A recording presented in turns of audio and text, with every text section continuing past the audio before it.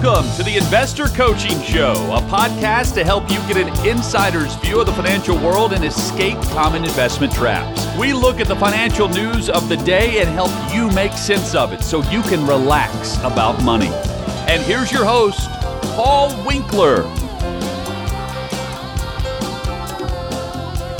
All right, we are back here on the Investor Coaching Show. Okay, so, all right. Your turn, man. Come on. All right, so you know you're always saying you shouldn't have to shift things around, things shouldn't have to change. Well, I actually have to say that I've had a shift in some of my thinking, and that is about 529 plans. Go for it. Okay? Oh, yeah. He's going to get into some controversial territory here. Well, all right. Okay, so I've never... Oh, gosh. I've always been a little skeptical of the 529 plan because, I never did them for my kids. My daughter went to school for 2 years in Florida, and the state paid for her education for 2 years. Once she left, then the state said, no, we're not paying for you to go to school in Pittsburgh. My son here in Tennessee went to college for a year, actually attended classes for a semester. That didn't work in my book. So if I were to put money into the 529 plan, that money would have been a waste. If I took it out, I would have had to pay the tax on the money that came out. Now on the gain, to be fair. Well, yeah, on the gain. On the gain, Right. on the gain in the accounts, and then a penalty if it wasn't used for education purposes. Right. But now we got the Roth IRA thing, so, Well, and that's kind of why I've shifted my thinking about that. I believe that if parents work with their kids, they're involved in their education, making sure they get their homework done, meeting with their teachers, encouraging them. There's no reason why most kids cannot get a scholarship of some sort from some university. So if you teach them early enough, when I have this conversation with clients, I tell them, when you get into ninth grade, that's when you sit down and say, look, those first 8 years, that was practice.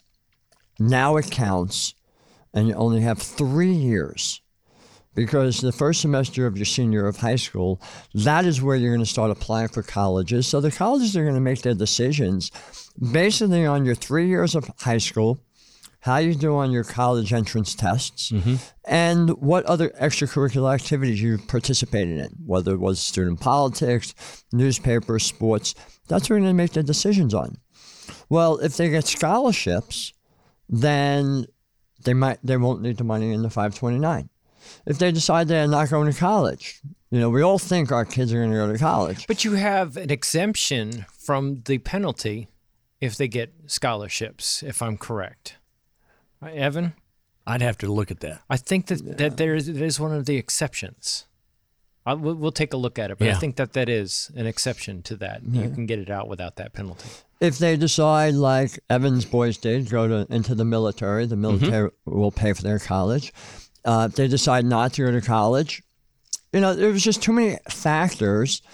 And what I've pretty much encouraged, and I always say, look, my job as a coach is to help you understand the different options that you have, and then you pick the option that's best for you and your family. Okay, so let me just throw that out there really quick because we have the beauty of the internet. It says, you'll be happy to learn that there's a scholarship. This is from, this Fidelity put this out, to learn that there's scholarship exception to the 10% penalty. You can take a non-qualified withdrawal from 529 up to the amount of the scholarship, and you'll pay taxes on the earnings. You won't pay the additional 10% penalty that's imposed on a non-qualified withdrawal. So does that change your opinion on that, Eddie? I'm curious. Well, what changes my opinion now is the new rule that you can roll that money over into the Roth IRA. I think that's a good thing, isn't it? I think that's a great thing. Oh, okay. Oh, so you're going the other He's direction. He's now 4 529s, or at least more. How did I miss that? I guess I totally missed that. I'm sorry. I was because I was out to lunch here. My thoughts on that have always been, look, you're putting the money away. You're sacrificing what could be a new car payment, a vacation. Right. If you then have to take that money out and pay a penalty on it, where if you just put it into an account, into yours and your wife's name or husband's name or your name, and just say, this account is for my child's college education. You'll have to pay capital gain taxes, but depending upon your income, that could be very, very small. But if they end up not needing that money to go to college, that's just more money towards your retirement account. Now, granted, this money in the 529 would go into the child's Roth IRA, but you're setting that child up with the foundation of either getting an education with tax-free money or retirement foundation with tax-free money. So now the Roth can be your own. No, it's got to be no. The beneficiary. The beneficiary. It has to be the beneficiary of it, but you can change beneficiaries. Yes, but okay. So for example, if you had your this is getting interesting. So if you had your eldest son down as a beneficiary on one, and the younger son is the beneficiary on the second, but the older son didn't go on to college, so you made the younger son the beneficiary of both of them, and then he decided, or let's say there was excess money left over, so let's say it grew to $100,000. Now that $100,000 is technically the money for the younger son. The older son doesn't get it. So yes, that's one of the downfalls or pitfalls of the whole thing, is that the Roth IRA has to be opened up in the name of the beneficiary of that 529. Oh yeah, for 15 years under that beneficiary's name. So that's how they get around that. Right. Okay. So you have to kind of be very careful in how you're planning the 529s, who the beneficiaries are. Yeah, that's good. And whether or not you want to go ahead and change the beneficiary. Yeah, and that's one of the big issues that I find a lot of people have. Evan's like chomping at the bit. Go, Evan. No, go ahead. Well, the thing that I find is that the loss of control, the concern about loss of control. Now, the 529, that the benefit has always been that you can change beneficiaries. You can take it back and spend it on yourself, your own education. You can't do the Roth thing as we were talking about, but you can go and spend it on your own education if you're crazy like me and you decide to go get a master's degree when you're in your late 50s. Yeah, and I mean, some of those things to me are icing on the cake. And, you can only put in $35,000 into the Roth anyway. If you had a balance of $100,000 left, you can't put all of that into a Roth IRA, period. But I bet for the last decade anyway, I've mostly been talking with parents about something we just call a launch fund. And we talk about, okay, do you want to structure that as a custodial account, in a uniform transfer to minors, and it's in the child's name? Pros, it's taxed at the child's bracket. Cons, if they marry a Hell's Angel, it's their money. There's no perfect solution to some, a lot of these things. Or it could be, as Ira said, you just have a segregated bucket in your own name that's dedicated for the child. Yeah. And, or you could have some in a 529. And it's a little bit like tax diversification that we talk about with clients for retirement. I like to have, give a client a bucket of those so that, okay, maybe they do decide to go into business and they don't go into college, but you can use that to buy their welding equipment or buy their, whatever. Right. And so I want to make sure people don't misunderstand Ira's thing of, we're not saying don't save for college. We're saying use the appropriate vehicle so that you've got some flexibility for the money that you put back for that, and you're not as hamstrung by the government if they change the rules. Yeah, and when you said launch fund, I like that. That just hit me because it was kind of what my father did. Yeah. My very first year of school, he was like, I'm taking care of you. I got it. Well, what I didn't necessarily get is that was a tank of gas and a pizza. I didn't even get that. You talk about extra money, forget it. That was not my parents. We pay it for the meal plan at your school. There you go. And we pay your tuition and where you're going to be actually living. It's all up to you. So what I ended up doing is I ended up working for a company that had tuition reimbursement. That really worked out quite nicely. And then I was able to work 40, 50 hours a week while going to school, getting the tuition taken care of. And that was nice. But he had kind of a launch fund. It was great because it got me into school. It got me into the swing of things that I can do this. And then I started, but then I had to switch gears after my first year because I couldn't afford to be out where I was, and not work. I was out this hole in the wall school out in the middle of nowhere, and their jobs were few and far between out there. Yep. But for sure. But the interesting thing about the 529 plan, when you look at why it was created, it was actually created more for the middle class to be able to accumulate money tax-free to help pay for college. And it became something that is used by more wealthy people as a way of trying to reduce some of their estate. Right. Grandparents, will just upload several years. Because it's a completed gift. 5 years worth. Because we call it a completed front. gift. Right. Yeah. Even though it's not a completed gift in that you can't pull the money, that you could pull the money back if you really wanted to. It's considered a completed gift, a completed one for terms of estate taxes. Sure. Yeah. So just a real quick note. I always like to make this note.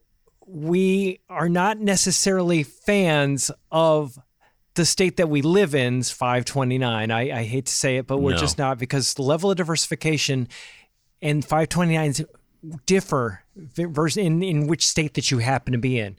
Some states will have a lot better diversification options. So call us. Yeah, let us know. Listening to the Investor Coaching Show, and not because we get paid by those states. We don't. No, we get paid nothing. Be back right after this. Thanks for tuning in to the Investor Coaching Podcast. Now, you may be one of these people that's been listening and realizing, wow, investing, there's a lot more to it than meets the eye, and financial planning, tax laws constantly changing, and recognizing that maybe you might need some help in this area, but you don't want just anybody to help you out. So we have 10 offices in the Middle Tennessee area, and everything we do is fee only. We align our interests with your interests. So you can get an initial 15-minute phone call with any one of our offices just by going to paulwinkler.com/call. That's it. Every one of the offices is run by somebody with 20 plus years experience. They're all degreed planners. They all have academic backgrounds in investing, and you can get the help that you need. So if you want to set up a complimentary phone consultation, just go to paulwinkler.com/call. And we look forward to seeing you soon. Okay, so let's talk a little bit about insurance. One of those exciting topics that people have, but we're at the start of the year, although oftentimes, your insurance typically renews just kind of based on whenever you finally started with that particular policy. But this article kind of jumped out at me. This is from the Wall Street Journal. Buying home and auto insurance is becoming impossible. I can attest, it is incredibly challenging. Yeah. Because we actually got canceled. Did you? Yes. You could have written this article. I could have written that article. Educate us. So there was, I won't name the insurance company, although I'm really, really tempted. But there was a situation, you may remember a few years ago. Well, we had some ice damming. Remember that? Yeah. And then there was a tree. Yes. That fell. Bam. Takes out really more just had to be removed. The tree had to be removed. And then gutters were taken out as a result of it. And there were a couple, cosmetic things because, you get a tree hits the side of your house and it'll do some damage. Yeah, but it wasn't like huge. Right. And then there were a couple other things that were, let's say that the situation was that a couple other things that we weren't sure whether they might be claims. And what we did is we called and says, hey, maybe can you guys send an adjuster out there and take a look at this and see what, because there may be an issue here.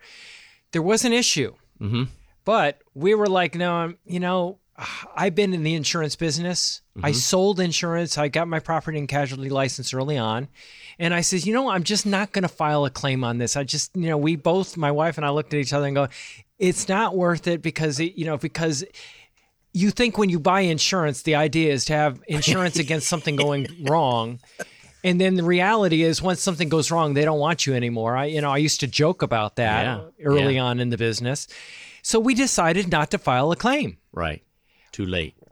We didn't file a claim. The one we did file a claim on, there was a minimal amount of payment for a tree coming, smashing, and taking out gutters and things like that. Your claims were higher than what our threshold was that we wanted. We're canceling it. Yeah. And I was like, what? Once the insurance company knows about it, to them, that's a claim. So, you can call your agent. Well, that's interesting you say that, because I don't remember it being that way. Maybe it is that way now, and maybe I just didn't. We were told that it was not. Yeah, I haven't been in that business for 25, 30 years. Yeah. So maybe my memory might be cloudy as to whether that's a claim if I call, but I don't actually file it. Yeah. Maybe it is. It's one of those unofficial, official kind of things probably. But like if you call your agent and say, hey, this is what went on, what do you think? That's between you and your agent and nothing has happened. But like if you, whatever, like it was a Saturday and your agent's off and you call the home office, hey, this happened. I'm thinking about making a claim. I think you might be right. It might be that. Maybe that's why, even though we did what we thought was the right thing not file a claim because it was... Because, the thing that I always talk about regarding insurance is that when you have, like, say, deductibles, and you have very, very low deductible. I think about health insurance when I sold health insurance a million years ago. And the idea is if you have a really low deductible, if every time you have some health condition go on, the paperwork has to change hands. Yeah. And there's work that has to go into that. And that increases your costs from an insurance company standpoint, and thereby they're going to have to charge you a higher premium. Why not have just a higher deductible plan? Right. So you're not dealing with every little picky claim that comes in. They're not having to file paperwork on all of it or pay money out, and thereby you can save some money. And so that's where my thinking was, and apparently it was flawed. Well, this is happening on a massive scale. What you described. Not so much, accidental claims, so to speak, but huge losses from national disasters prompt the industry to jack up prices and pull back from some markets, which is creating a worst possible scenario for consumers.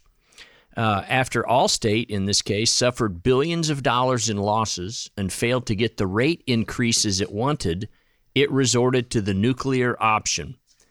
The insurance giant threatened last fall to stop renewing auto insurance for customers in 3 states that hadn't given in to its demands, which would have left those policyholders scrambling for coverage.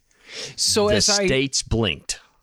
The states blinked. The states blinked. That's okay. So it sounds like you're going where I was going to go. So you just keep going. Okay. Yeah. So in December, New Jersey approved a rate increase of 17%. New York, a 15% hike. That was where I was going. Regulators in California are allowing them to boost rates by 30%. And so, some of these people, they weren't necessarily going to pull out of the state, but as things were renewing, they just weren't going to renew policies if they didn't get the rate increase. Or in some cases, as we get through the article, they're going to discontinue renewing home insurance, either because of wildfires, because of floods. They've just had an increase in claims activity. And when that happens, they're going to raise rates. But all of that's state regulated. That's where I was going to go, because I thought that, a lot of people would have that question as you were reading that. I thought, people are going to have a question around what you just said because they didn't get the increases that they were hoping for. And in your mind, you go, from who? Yeah. And, the people don't realize that the insurance companies have to go to the state to get an approval to get those rates increased. And it's supposedly there to protect the consumer. And in this particular case, what happened is they basically said, we got these loss ratios, and what we're going to do is we got to raise rates. But, and they don't have that ability without the state's approval. Then that's it. Okay, we're just not going to renew this stuff. Yeah. Yeah, and so, now insurance companies are starting to pull out of certain counties, certain regions, and states. In Florida, it happens to be Florida Citizens Property Insurance. That's kind of like their insurer of last resort. if you can't get it through a State Farm, Allstate, Progressive, whatever. Most states have those. Well, I could actually talk about that for a second. Yeah. We have a vacation home down in Florida, and I got the letter from the insurance company that they were dropping 65,000 homes. Oh, wow. And moving out. So the agent basically got us into Citizens. The premium was probably about 50% less than what I was paying. Wow. Or could find me another policy that was 30% more than what I was paying. So naturally, we took the one from Citizens, the state insurance company policy. What? Yeah, somehow it's. So what's the difference in the benefits? I mean, is it because you'll have difference in benefit designs, as in replacement cost coverage versus non-replacement cost coverage. The benefits are probably not nearly as good. There's got to be some kind of an issue with the benefit coverage. Yeah, but I just got a letter from Citizens that they were that I was offered another policy from another company. And because of the way their laws were structured, that I would have had to take this other policy. So when I called my agent, she said, no, the rule is if the new premium is more than 50% more than what you're paying at Citizens, you can stay at Citizens. So the premium would have gone from $2,000 to $4,000, which was a 100% increase. Wow. So I didn't have to do that. My mother complains about insurance down there. My siblings complain about insurance down there, that there's almost nobody left. Everybody is pulling out of Florida. Well, they're the largest insurer now in Florida. Yeah. And the letter does state that, they may only pay about 70% of the cost of the damage. And you look at, it's not just Florida, but I'm seeing other areas. Yeah, because I'm seeing that areas that used to be prone to tornadoes are less prone to tornadoes, and areas that used to not get tornadoes are getting them on a regular basis. Like North Carolina has been reduced in coverage from some carriers because of some of the hurricanes and things like that. And of course, the California wildfires over the last couple of years, they had some unusual losses. But in addition to that, cars are getting more expensive. Repairs are getting more expensive. Parts have gone up. And so just the simple inflation of just things going up, the insurance companies are paying more to fix a car than they were 5 or 10 years ago. But they are outpacing inflation. Car insurance rates have increased 19% in the 12 months through last November, which is 6 times the national inflation rate over that same 12-month period. So there's a lot going on. It's a huge issue. I was just looking at that one company in question, and there was something out there on them that says, the pros and cons. Insurers some homes and private companies may offer more affordable rates than private insurers. The cons are limited extra coverage options. So I would think maybe that's schedules. Maybe you have certain collections, collectibles, so that you won't maybe get coverage on those types of things. Coverage gaps for higher value homes. Surcharges may apply if the company doesn't have enough funds to pay claims. So I always think that there's 100 pennies in the dollar. And I was wondering, what is the drawback of something that is a lot cheaper? But just be aware that if you're getting hit on this, you're not alone. You're not sitting out there alone. You're the only person getting hit in these types of things. I've been told that this was going to happen by my agent for a long time. Yep. He was just watch for it. There's no place to hide right now. No, there's not. And that's the frustrating thing. So what do you do? Maybe higher deductibles, possibly. Higher deductible.